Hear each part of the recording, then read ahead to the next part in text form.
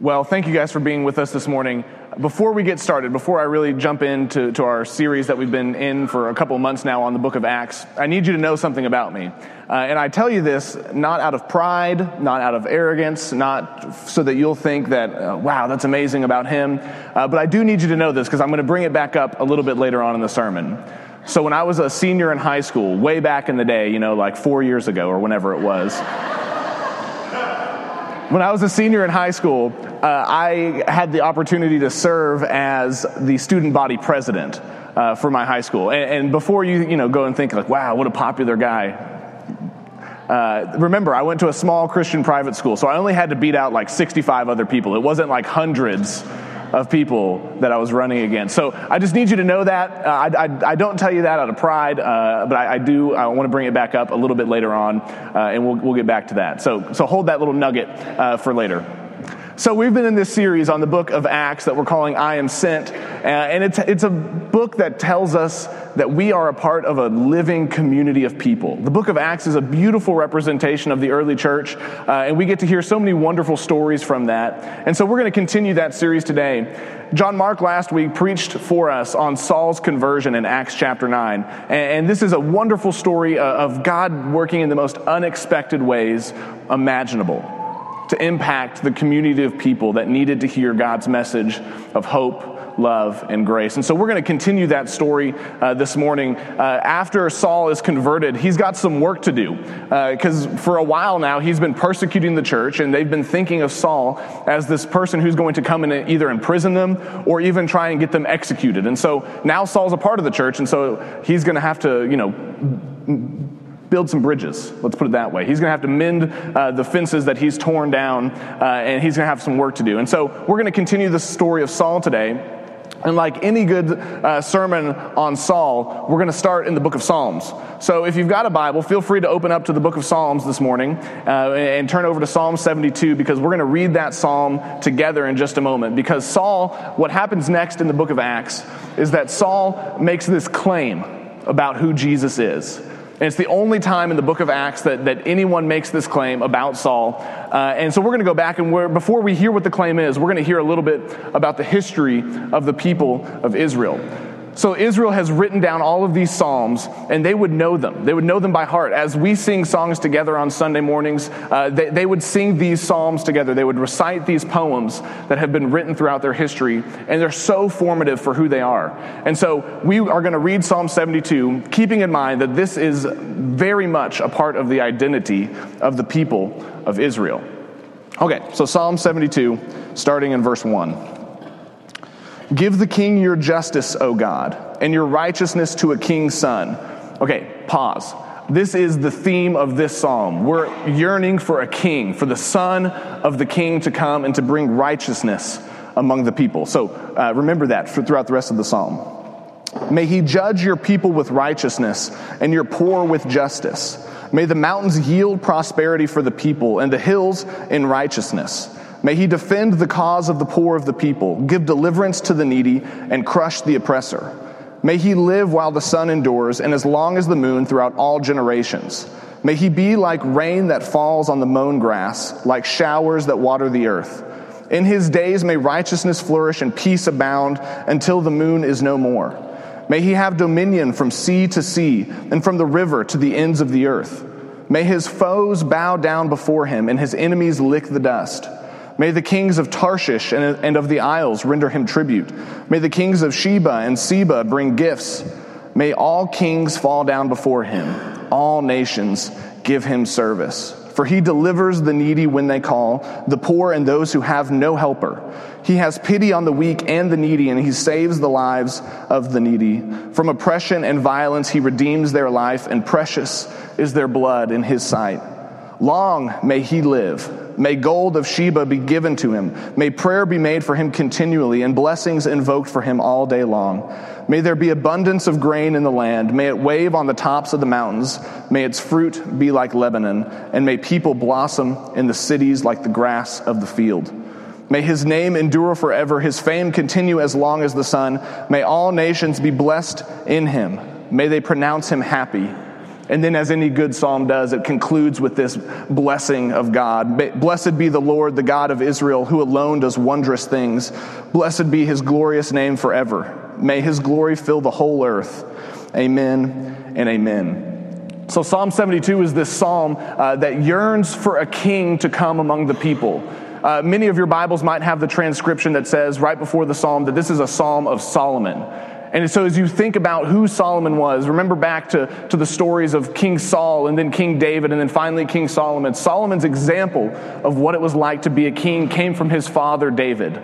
David, who's this man after God's own heart. David, who exactly does what this psalm calls for, who brings righteousness among the people, who lets peace abound, who brings justice to those who need it. David is this wonderful example. And now Solomon is writing this psalm and say, may I as king have this, and may the kings who come after me, my sons, may they have this as well. There's this hope, this desire in the people of Israel for the king to bring justice, to bring righteousness, and to bring peace. And it's this beautiful psalm that the people would sing for centuries. For hundreds and hundreds of years, they would sing this together. They would recite it when they would gather. And they would be reminded that the God that they worship has given them a king so that that king can do what God wants in this world, to bring righteousness to his people, to bring righteousness and peace in the world. And so for hundreds of years, the people of Israel, as they are a kingdom, as the nation of Israel exists from the time of Saul on down through the centuries, the people would yearn for this. This is what they wanted. And they would hear this psalm and they would automatically think of David, because David was the one who perfectly exemplified this. He was God's representative on earth. As you go down through the history, though, we find out after Solomon, the kingdom, the nation of Israel splits into two different kingdoms. And so you have the kingdom of Israel in the north and the kingdom of Judah in the south. And so already we begin to see this fragmentation happen within Israel. How can there be a king in Israel who's this representative of righteousness and justice when the people are split into two different groups of people? And now there are two kings seated on the throne, and neither one of them look exactly the way the people thought when they thought of King David. And so, when the kingdoms split, when the nations of Israel and Judah become two different identities, there's this problem now. Because now they don't have the true king. They have several kings. And so on through the book of 1st and 2nd Kings, you read stories of these kings and their wickedness and their selfishness. And they no longer are seeking the righteousness for the entirety of the group of people, but they're seeking gain for themselves. They only want what's best for themselves. And so you see these things, and so you have the people of Israel reading these psalms like Psalm 72 and imagining what it would be like to go back to have somebody like King David again. What would it be like for the people to not just have two different kings who are on the throne, but for us to have a single king who's like David? And then you continue on through the history, and both of these groups of people are exiled. They're conquered by different foreign powers, and they're taken off to different lands. And now they're scattered throughout the entire world. There's no kingdom. There's no king. And the people begin to imagine, what if David would come again? What if we would have a king like him, who would return us to a nation, who would return us to being God's people, the way that we imagined it in Psalm 72? So a couple of other psalms begin to be reimagined. And so they hear the words of Psalm 72, and they hear these words that we're about to read together out of Psalm 89 and Psalm 2, and they hear these words and they reimagine. And they give new meaning to these psalms. And so the first 4 verses of Psalm 89, I will sing of your steadfast love, O Lord, forever. With my mouth I will proclaim your faithfulness to all generations. I declare that your steadfast love is established forever. Your faithfulness is as firm as the heavens. And then listen to this. You said, I have made a covenant with my chosen one. I have sworn to my servant David, I will establish your descendants forever and build your throne for all generations. There's this hope that the generations to come would have a king like David, a descendant of David seated on the throne. Psalm 2 concludes, starting in verse 7, with these words, I will tell of the decree of the Lord.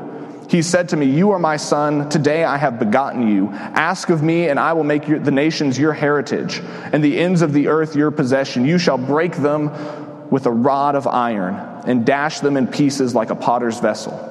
Now therefore, O kings of the earth, be wise. Be warned, O rulers of the earth. Serve the Lord with fear, with trembling. Kiss his feet, or he will be angry, and you will perish in the way, for his wrath is quickly kindled.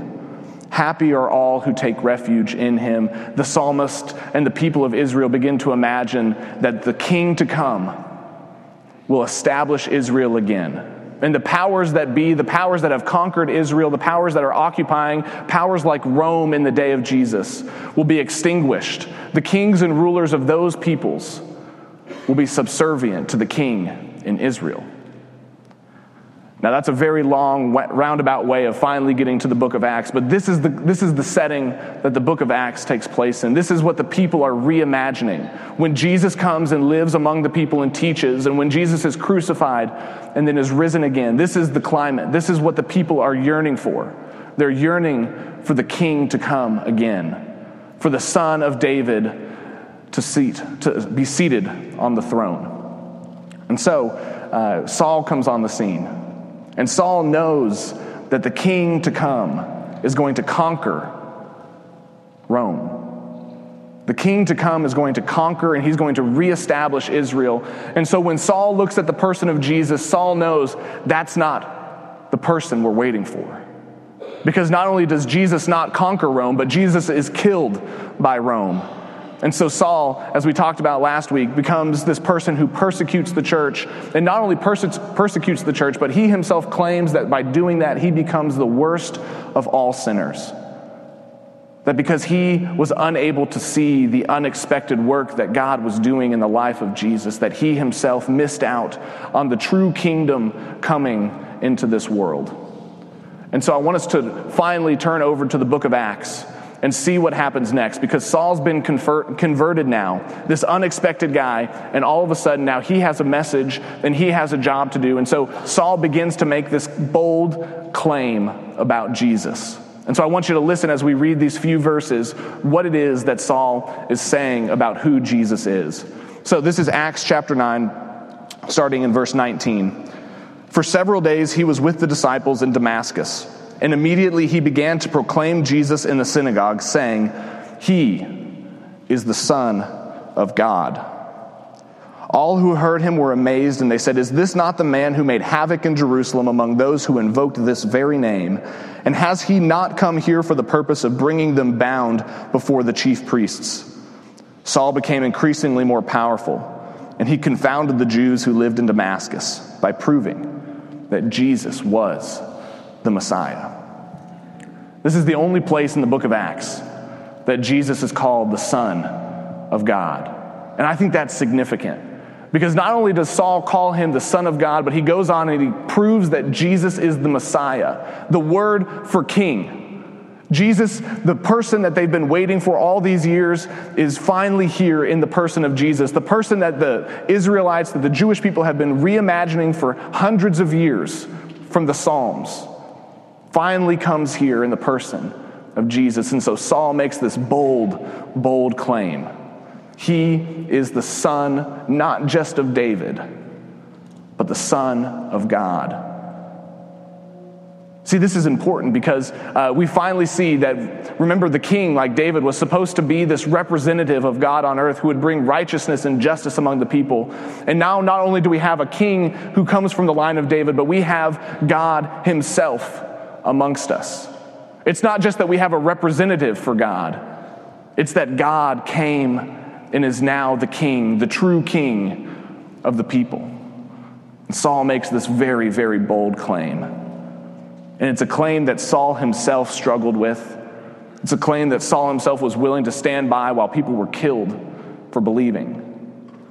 And now Saul believes it himself. So I told you at the beginning of the sermon that I was the student council president for my high school. Now, what I was careful not to tell you was that I was elected or voted student council president, because I wasn't. I actually ran for vice president, and nobody ran for president.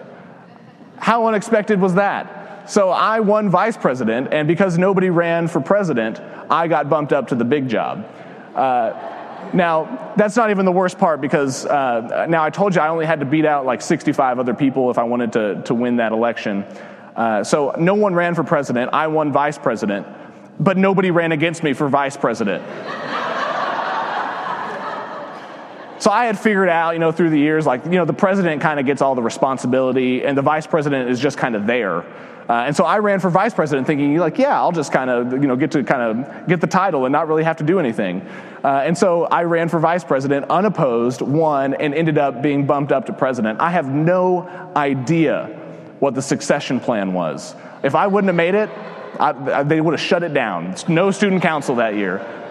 I was talking with John Mark earlier this week, and I asked him, hey, do you have a story like this of something unexpected happening, something that is kind of surprising? And he told me, well, let me think about that. And then we moved on, and we were kind of talking, we started playing basketball on Wednesday nights, and so we were talking about sports, and he was like, hey, I love the NCAA March Madness tournament, and I hope that here in a couple months that we'll be able to do kind of a league, a tournament together, and try and see who can guess who all is going to win and all those things. He said, last year, I did really good. I got third place. He played with a bunch of people who are at Pepperdine in his class, and so he was like, I did really good. I got third place. Now, only 3 people played.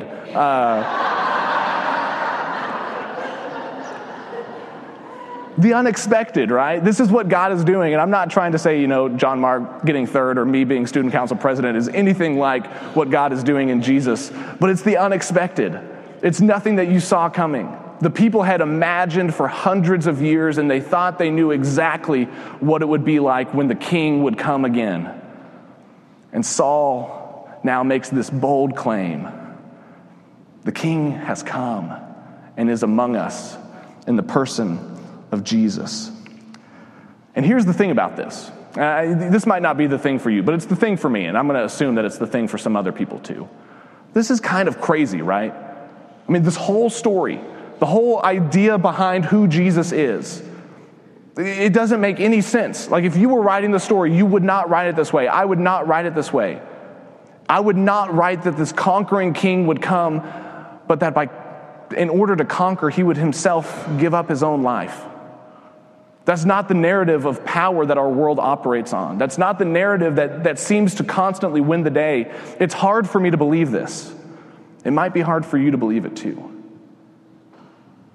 But in Jesus, we begin to see this picture of what it really and truly means to rule and to reign in the world. It's the most unexpected thing. Nobody saw this coming. Nobody saw it coming when Jesus gave up his life, was killed by the Romans, and in so doing established his throne forever. One of my preacher friends says, when Jesus came, nobody saw this coming. But down to today, we sit here every week and we worship the name of Jesus. And we name our dogs Caesar. It's so unexpected. You would never see it coming. You would think that the people like Caesar would have all the power and they would still have all the power. But we sit here today and we worship the name of Jesus because he's the king and he's seated on the throne. It's so unexpected. But the beauty of it is it's exactly what we needed. We needed Jesus. We needed this king to come and this king to show us a different way. Saul's got some work to do still. He makes this bold claim about who Jesus is. But imagine if you're a Christian living in the first century. Imagine that you've heard stories about Saul, that he's come to arrest Christians. He's come to maybe even kill Christians. And I bet that if you were one of them, you'd probably have a little bit of trouble believing that Saul was who he said he was now. So let's go ahead and read a little bit more about what happens with Saul's story, because I think it's so fascinating, because Saul begins to live the way of Jesus. And I want us to pay special attention. We're going to reread one of the verses that we already read because it says something astounding. It says that Saul continued to grow more and more powerful. But look at the way that power comes. Starting in verse 22. Saul became increasingly more powerful, and he confounded the Jews who lived in Damascus by proving that Jesus was the Messiah. After some time had passed, the Jews plotted to kill him. But their plot became known to Saul. They were watching the gates day and night so that they might kill him.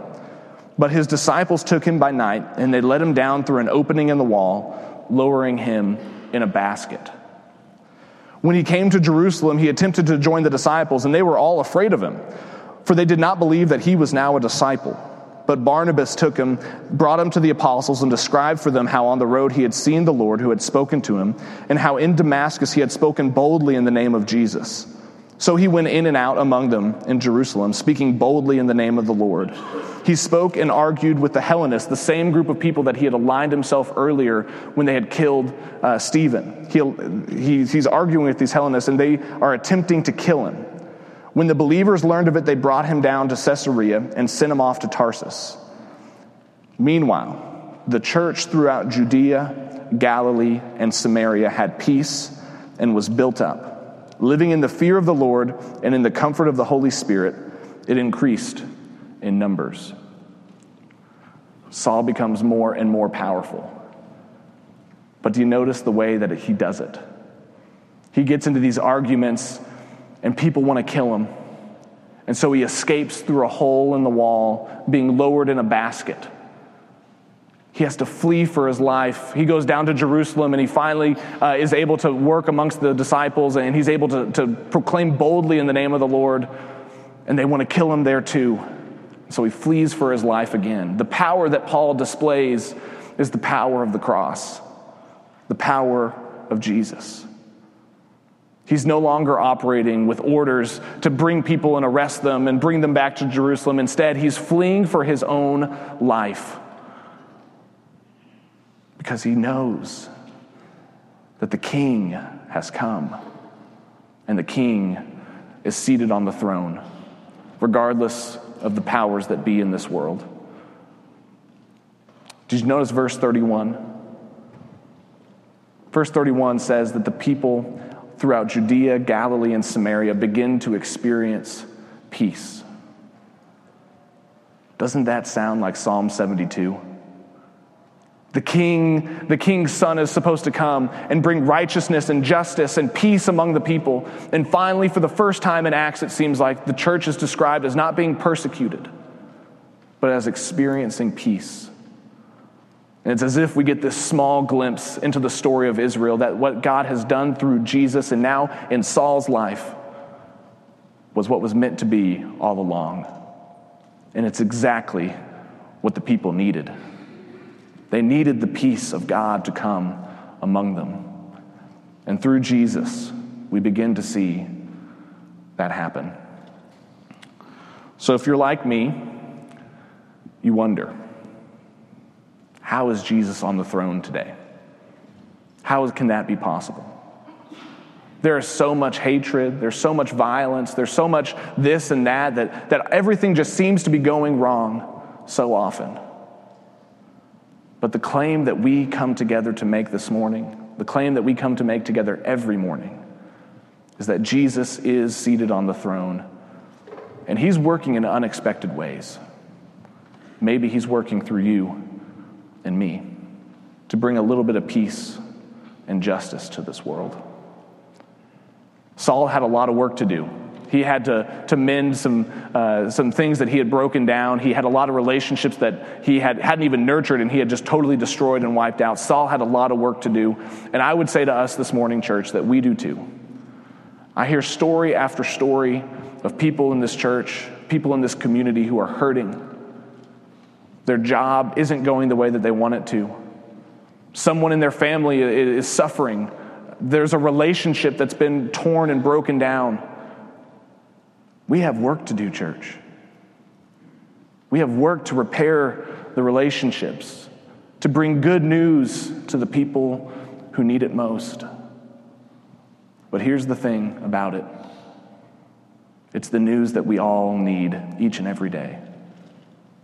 It's the news that builds us up. It's the news that brings peace on this world. So, church, I hope that the work that you have to do is not tiresome or burdensome, but I hope that it's life-giving. Whether it's at your job, whether it's in your family, with your spouse, with your children, with your parents, whether it's something even more unexpected than those things. God has always worked through the unexpected. And he does so because it's exactly what we need. It's the good news of the cross, that even something so terrible and something so violent could bring us great joy down through the centuries. This morning, we're going to have opportunity for prayer. We do this every week, and I hope that it's something that you might be willing to take advantage of this morning. Chuck and I are going to be down front. We'd love to pray with you. Our elders and their wives will gather around the room, and they'd love to pray with you as well. We've got tables set up where you can write your prayer requests, and our prayer teams will be praying for those throughout the week. There's even a room in the back dedicated to John and Sandy Bell, a wonderful couple who thought prayer meant so much in this world. We invite you to go and spend a few moments alone back there just praying. As we continue to worship this God, church, be reminded that God is working in unexpected ways, but those unexpected ways are exactly what we need. And it brings us good news, and it brings us peace. Let's worship together.